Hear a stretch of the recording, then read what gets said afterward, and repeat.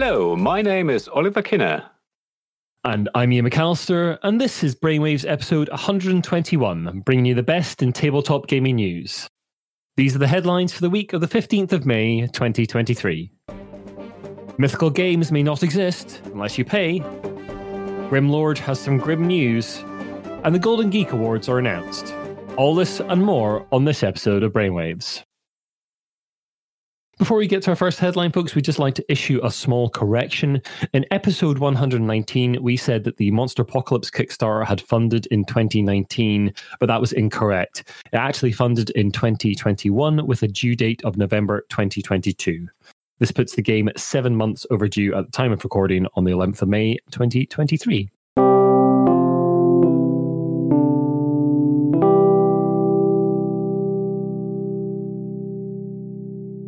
And on that very same episode, 119, we detailed the woes continuing to befall publisher Mythic Games. Mythic are the publishers behind the Darkest Dungeon and Monster Apocalypse board game Kickstarters, amongst other titles. Although on episode 119 we talked about how the Monster Apocalypse Kickstarter was delayed since funding in 2021, this time we are focusing on the Siege 6 Kickstarter, a project that Mythic crowdfunded in June 2021 to the tune of $1,541,463. The target was $100,000. In an update to the project on April 30th, Mythic posted that they were asking for further contributions to the project in order to be able to move into production. The amount varied per pledge, but the top-end contribution asked for was $129. That wasn't the end of it, though. It wasn't entirely obvious in the update, but Mythic were also asking for shipping again. We've seen receipts from some customers where the shipping added up to $78 onto the pledge, taking this extra contribution to over $200. The reaction amongst backers has been predictably hostile. The game has been review bombed on BoardGameGeek, and many are point blank refusing to give Mythic more money, believing they are throwing good money after bad. BoardGameWire posted on 9th of May that Mythic had now reached the amount they were required to proceed with production. However, only those who contribute will get their game. We had reached out to Mythic about the Monster Apocalypse Kickstarter and had received nothing back. BoardGameWire were nice enough to provide us with some email addresses that proved a bit more fruitful, and thanks to the team over at BoardGameWire for that. We heard back from Leonidas Vesperini, one of the joint owners of Mythic. They declined our request for an interview, instead pointing us towards an FAQ that they had put out to their backers, and we'll link to that in the show notes. Alongside the FAQ, they said this in their email to us. The clarification we can make is that since we posted this FAQ, we've reached and even exceeded the funding threshold that will allow us to deliver the game to those who have paid the extra contribution. As people have until 24th of May to pay, and knowing that the game is for sure going to be produced and delivered, it's possible that this will bring in even more contributions by the deadline. For the rest, I hope you'll understand that we are focused on delivering 6 Siege. We don't want any more interviews. I'm receiving tons every day. Our best response to the situation will be to show that we deliver the games when exceptional contributions are requested. We did it with Darkest Dungeon, and we will do it again with 6 Siege. When Mythic ran into problems with the Darkest Dungeon Kickstarter, they managed to get Red Hook, the company behind the computer game Darkest Dungeon, to help them out with some of the extra money they needed. We asked if similar efforts had been made to get Ubisoft to help out with this project. Leonidas said, Regarding Ubisoft, we explained the exact and precise situation to them, which they understood. We did not ask them to participate in this effort, just as we did not ask Red Hook for Darkest Dungeon. Red Hook volunteered, and at this point we do not yet know what position Ubisoft will take. This is a very particular and delicate situation for us, and Ubisoft, like Red Hook, is not responsible for it. So, yeah, more bad news for Mythic, but more bad news for the backers of Mythic's games, and Mythic continuing to say that they are fine, that they are not in threat of bankruptcy or anything like that. Those answers are put into their FAQ that we're going to link to. But to me, they look like a company very much in trouble. They've asked for contributions again for Darkest Dungeon, obviously earlier in the cycle of Kickstarters, and now asking for money here. And there are problems with the Monster Apocalypse Kickstarter not yet having gone to production. They've got a lot of projects that are behind, and whether they have the money to continue with this, whether that the money that they're asking for from backers now will be enough to see the thing produced and shipped? I honestly don't know. If I was a backer, I don't know how I'd feel. It depends how deep I was in, I guess. I think that's the bigger problem here. They're obviously trying to put a brave face on whatever's happening behind the scenes. And of course, as a company, you're not going to say we're having problems.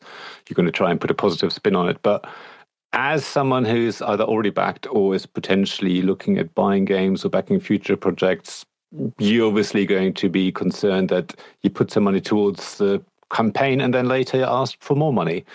And yeah, so it's that sort of confidence in the company that's clearly taking a hit, irrespective of what's actually going on financially with the company. I mean, I doubt that they're not having problems. Otherwise, they wouldn't ask for more money. So yeah, I don't know. It's just not looking good. Yeah, they have previously said that they've downsized because of some of the economic problems and some of the economic downturns in the board game hobby. And yeah, if they're a smaller team now, they're just going to be able to handle less. And yeah, that doesn't make them very flexible. Yeah, problems all around. So yeah, we'll keep you up to date, folks, as we hear more. But I don't think we'll be hearing much more out of them for a little while as they try and get some things back on track. We hope they do. We hope backers see their games. But yeah, it's not a very good outlook for that situation. No. But unfortunately, we're not done with Kickstarter companies having troubles, Oliver. No, unfortunately not. We have more news from Grimlord Games, who made a name with big crowdfunded projects like Village Attacks and Everrain. In a recent update to the Village Attacks Grim Dynasty campaign on GameFound, the company posted this. Dear backers, it is with heavy hearts that we come to you today with the deeply sad news that we've come to the end of the line. After 8 years of making games, Grimlord Games is entering into insolvency and immediately ceasing all activities. Before we explain, we wanted to start with an apology. We're sorry that we couldn't find a way to make this work, and despite our very best efforts, we couldn't find a way to see our final project to its end. Despite trying to build Grimlord Games into a long-term viable business, immense external factors have led us to this unfortunate and sad ending. They go on to explain that they have been exploring multiple avenues to rescue the company, including selling Grimlord to an interested company. 2 different companies did show an interest in Grimlord, but ultimately no deal was forthcoming. They also said that a VAT issue caused by Brexit tied up some of the money for a time. Grimlord Games is now in insolvency and being managed by FRP Advisory. In the update, they post, FRP Advisory is the insolvency firm that will take control of the company. Their mandate is to sell business assets and distribute the proceeds of these sales to the creditors, i.e. anyone who is out of pocket due to the situation. Each of you will be contacted by FRP regarding this and instructed on how to proceed. If you are affected by Grimlord Games going into insolvency, you can send any correspondence to grimlord@frpadvisory.com. The Grimlord Games site no longer exists. So, of course, we hope that everyone at Grimlord Games can find new jobs and hopefully eventually lands on their feet. As we know, it's not been an easy time for anyone really in our hobby, neither for companies dealing with, all the issues we had with in the recency of the pandemic and all the costs going up, and then obviously in this case Brexit causing issues with VAT. Yeah, and obviously all the backers who have put faith in the company.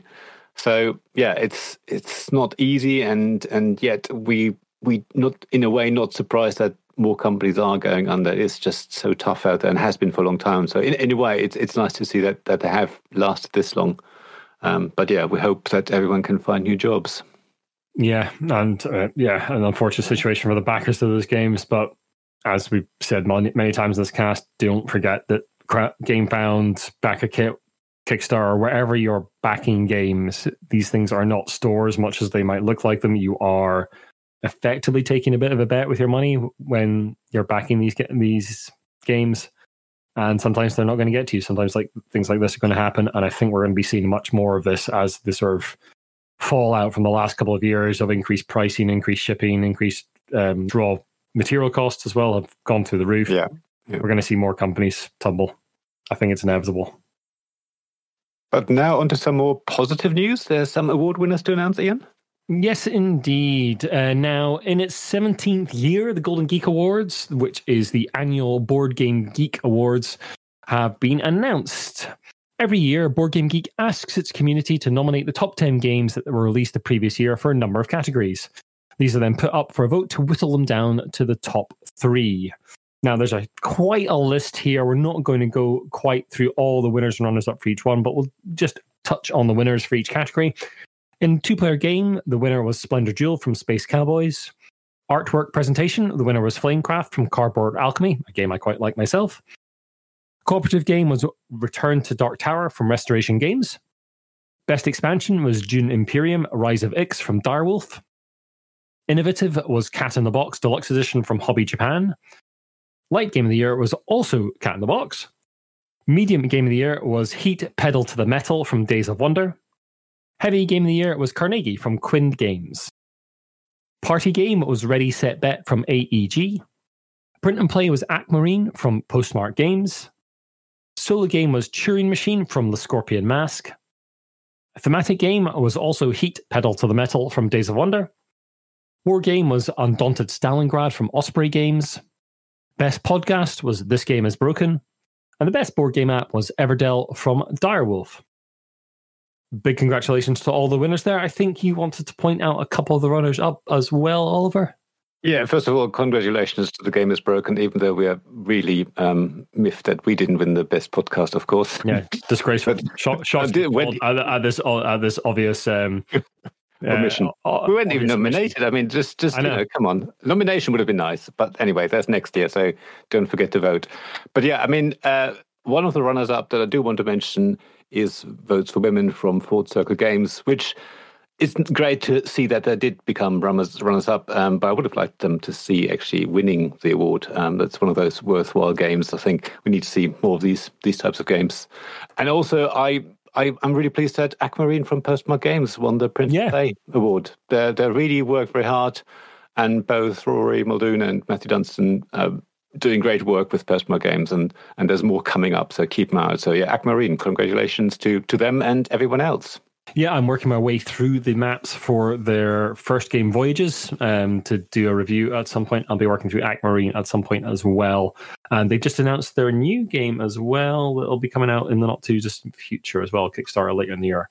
I can't remember what it was called. Oh yeah, Waypoints. So yeah, they're busy people doing some really interesting stuff with trying to make games very low budget, but interesting titles that don't have a massive environmental impact because they're all print and play. So yeah, really interesting company doing interesting things. And I second Oliver's comments there on Votes for Women. Fourth Circle Games were nice enough to reach out to me after I reviewed Suffrage recently and sent me a copy of Votes for Women. So that will be getting to my review table hopefully in the next month or two. Yeah, good stuff. Now on to the updates.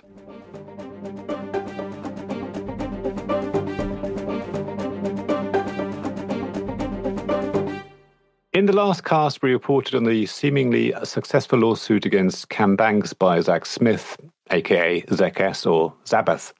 Zach also had an ongoing court case against Gen Con.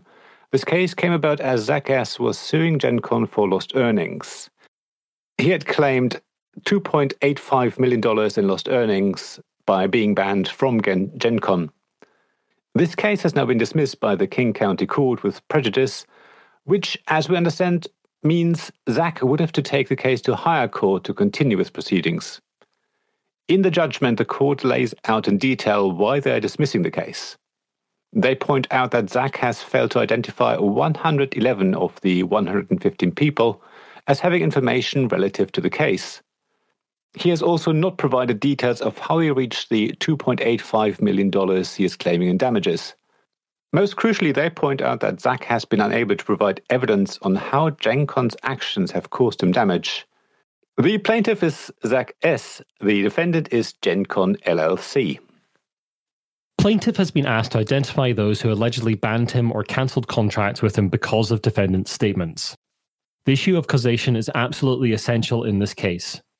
This court previously dismissed plaintiff's complaint for failure to set forth any explanation of how defendant's statements caused his injury. This ruling was overturned on appeal because the Court of Appeals, Division 1, ruled that in a complaint, a plaintiff need only set forth allegations of causation of facts from which an inference, and in quotes, fairly may be drawn that evidence on these material points will be introduced at trial. And hence that it was sufficient for plaintiff to allege that defendants exercised a strong influence in the gaming world and that their statements caused his enumerated damages. But now the plaintiff is required to respond to critical discovery of what evidence there is on the material point of causation. And now he says that he, and in quotes again, does not and cannot know whether defendants had anything to do with most of the harm that he claims, and refuses to say what he does know did cause some of the harm he alleges. This is wholly inadequate. The court goes on to warn Zach that failure to comply with its discovery orders and pay compensatory sanctions could lead to much more serious sanctions. They then go on to explain that Gen Con can't defend themselves if they don't know what the allegations are, and to reference another case where similar lack of cooperation on part of one of the parties occurred, and that case was also dismissed with prejudice. Moving on to the news.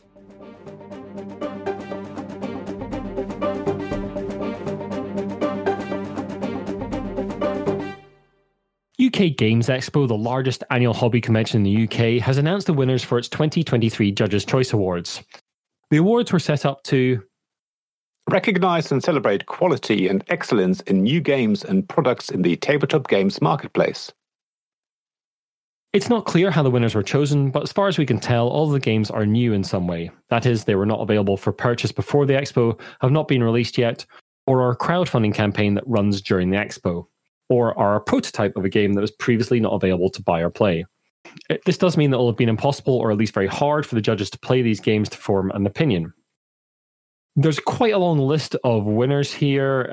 A couple of titles that stand out to me are Best Board Game American Style's Oathsworn Into the Deepwood from Shadowborn Games, which I think is just on the cusp of going out to backers at the moment from a previous Kickstarter campaign. Best Children's Game is Dodo from Cosmos, which I think is actually available. Solar Sphere from Dranda Games is one I've been keeping an eye on. Moonstone is quite an interesting range of little miniature games and quite interesting miniatures. They have won Best Miniatures Range and Best Miniatures Rules. Best role-playing game is Critical Foundation from Gigamic, which is a sort of introductory RPG thing, which I do have a little intro thing to have a look at from Hatchet Games, who distribute Gigamic in the UK. And yeah, that's all the things that really stand out for me. I mean, we'd like to congratulate the winners, but we've covered this award in previous years, and the best I can say about the UK Games Expo Awards is disappointing every year. Not from the point of view of the winners or the people nominated, that whatever. It's more the fact that this is like the biggest convention in the UK, and there's an opportunity here to have a really interesting set of awards that really celebrate the best the UK gaming scene has to offer.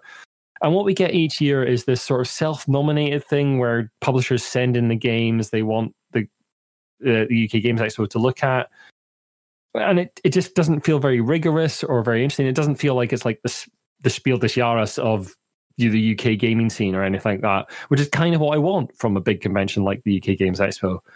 I just wish they'd do a little bit more. Either don't do these awards because they feel kind of like incidental and kind of pointless, yeah, or do it properly. This weird sort of halfway house, I just personally feel really disappointed by it. Yeah, I mean, I agree. As you say, as being one of the biggest, if not the biggest UK Games Expo, event, and being international, that I think that they could do more. I mean, funnily enough, Spiel des Jahres are attending this year, so maybe they'll have some chats about this and can improve things. I'm just saying. But yeah, I mean, like you, I'm thinking, okay, it's great that obviously games are being sort of marketed a bit and given an award. Seeing like children's games being listed as well in the UK Games Expo is very family friendly, so that's all good to see. But as I say, it just feels a bit, suddenly these games appear and it just needs to be done more. I don't want to say professionally, but in a more meaningful way, I think. Yeah, meaningful is the word. Yeah, but something like a set of awards that really, really means something to the UK gaming scene. Yeah, absolutely. Anyway, Oliver, companies are acquiring old properties. Rebellion Unplugged, the UK-based publisher of Sniper Elite, the Judge Dredd board game, and the Adventure Presents series of RPGs, has announced they have acquired the RPG lines of Flying Buffalo. Among these titles include the famous Tunnels and Trolls. Originally published in 1975, it was seen as a more player-friendly alternative to Dungeons & Dragons.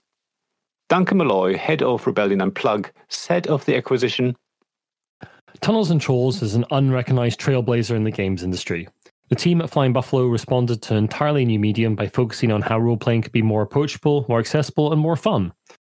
So much of the modern era of role-playing, from old-school hacks to streamlined systems to solo play, can directly trace its roots directly back to this series.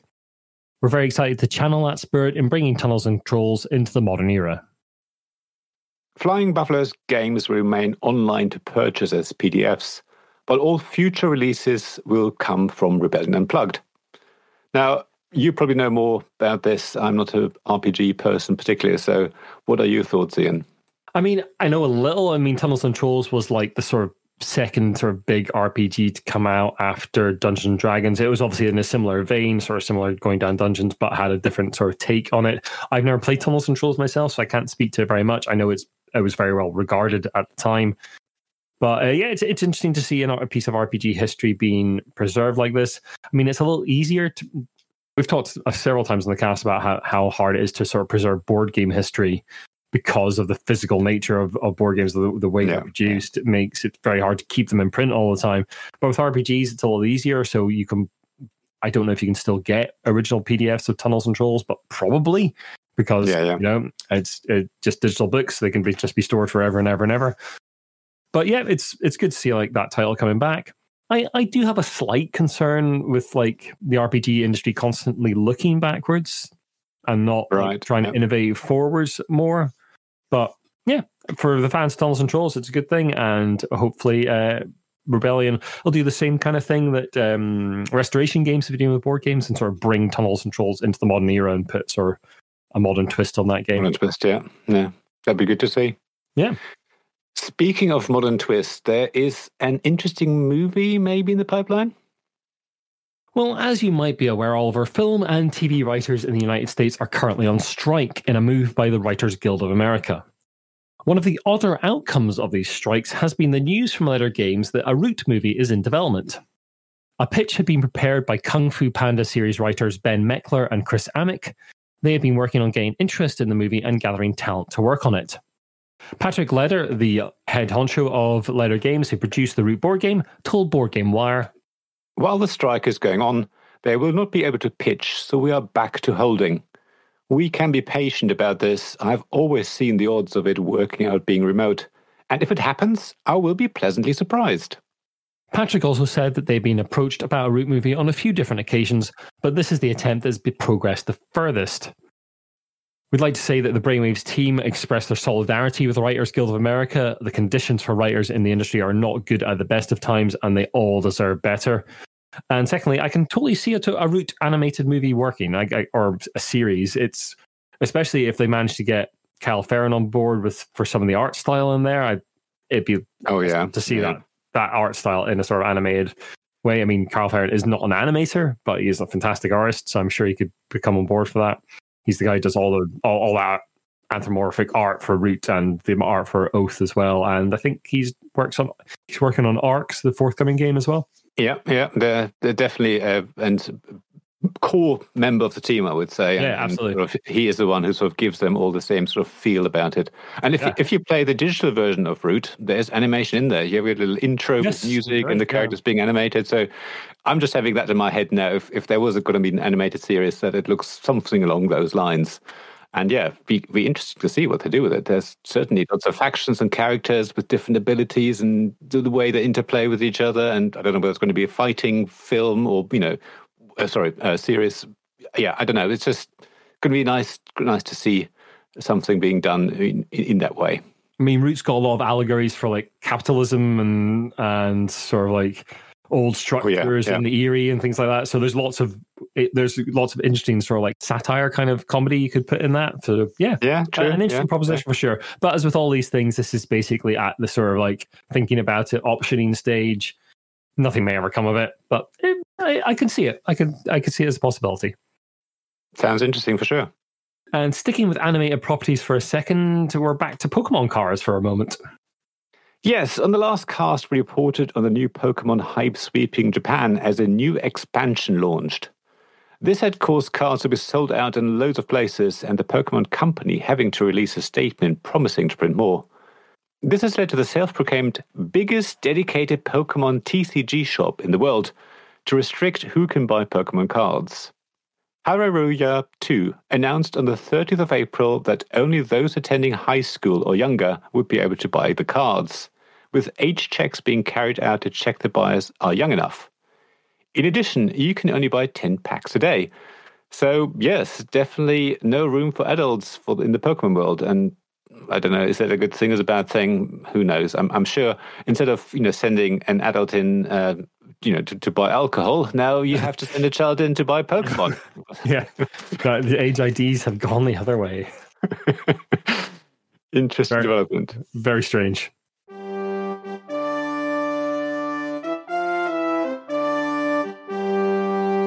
Anyway, Oliver, we've got a few events going on across the UK. Yes, we do. We have, obviously, as I mentioned, UK Games Expo coming up on the Friday the 2nd of June to Sunday the 4th at the NEC in Birmingham. I'm going to be there. I'm actually demoing games on behalf of Asmodee UK on stand 1892, so say hello if you want to, and maybe rest your feet if there's room. I'll also be around in the evenings at the open gaming tables as well, so hope to see you there.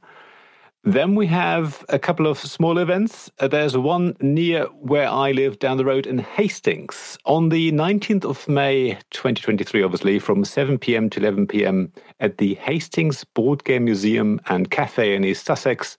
There's somewhat of a first for Nothing On events. Yes, that's an organisation run by Adam, a 42-year-old naturist and member of British Naturism.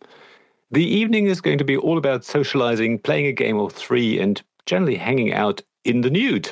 So if you want to join them, the ticket price is £20 and includes a choice of food and one drink, or you can add an additional £5 corkage fee to bring your own alcoholic drinks. Interesting. I don't know whether I'll be going, but nice to see that there's obviously the hobby is, in various other communities as well. Touching different segments of the British community. Amazing. Nice to see. And then finally, a quick shout out to the South London playtesting at the Ludicrous Board Game Cafe in Croydon. It's happening every Tuesday from 6:30 p.m. to 10 p.m. And there's a welcoming community of board game designers and playtesters. So if you want to join them, feel free. You don't have to be a designer yourself or publisher if you want to attend, as long as you're happy to playtest a game that's still in development and provide your feedback. Obviously, if you are designing yourself, head over there. Just obviously be aware that maybe you need to also playtest other people's games, not just about your own. Obviously, it's a community. And if you're a publisher and interested to see what's coming up, head over there as well. So, yeah, the Ludicrous in Croydon on every Tuesday, 6:30 p.m. to 10 p.m. And as always, we have links in the show notes to all of these events if you want to find out more. And one of the folks who used to attend that playtesting meetup, and probably still does, is James Naylor of Naylor Games, one of our executive producers. Alongside Sean Newman, we'd like to thank them both for their support and the support of all our patrons.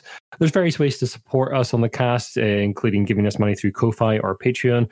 And you can also buy dice from Metallic Dice Games, t-shirts from Sir Meeple. We'll have links to all that in the show notes, and they're always on our website if you want to go and check those out.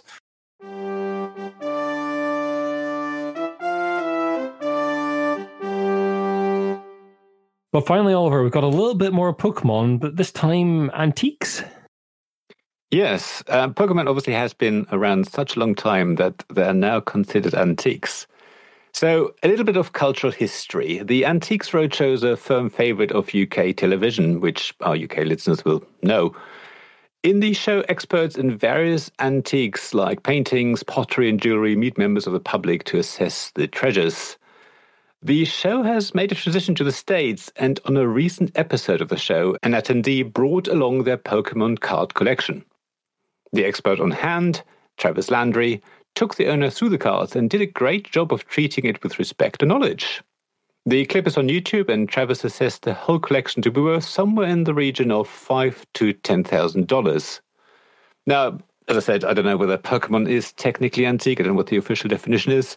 But it's nice that these are now brought along and obviously considered a treasure that hopefully is going to be hung on to and passed on to the next generation. But obviously, be careful investing in these sort of things. You don't know whether you're going to make that sort of money. Just, treat them as trading cards that you enjoy. And if they're worth money, great. Yeah. I mean, in this case, the lady had it bought for her by her mother when she was much younger to sort of stop her being taken advantage of by other Pokemon collectors, I think. And Travis did point out that the collection would have been worth much more, say, even a year or two ago at the height of the sort of Pokemon craze during COVID. So, as Oliver says, do be very careful investing in this stuff because, yeah, your money can go up or down with investments. Well, that brings us to the end of another episode of Brainwaves. So thanks very much for listening. And as always, if you like what you listen to, then there are various ways to help us out and share the podcast, drop us a review and rating on Apple Podcasts. That's obviously highly important to us.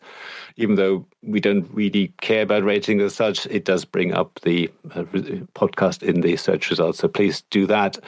You can also follow me at tabletopgamesblog.com. The Brainwaves podcast has a Discord. There will be links in the description. We're on Twitter as The Giant Brain, on Instagram, Giant Brain UK, Facebook, The Giant Brain, and the website, most importantly, is giantbrain.co.uk. If you want to get in touch with us, either to send us a review directly or if you have any information or news, we have an actual news section on Discord, but you can also email us at giantbrainuk@gmail.com. So yeah, thanks very much for listening. I guess we'll see you in a couple of weeks' time. Thanks very much, folks. Bye for now. Bye.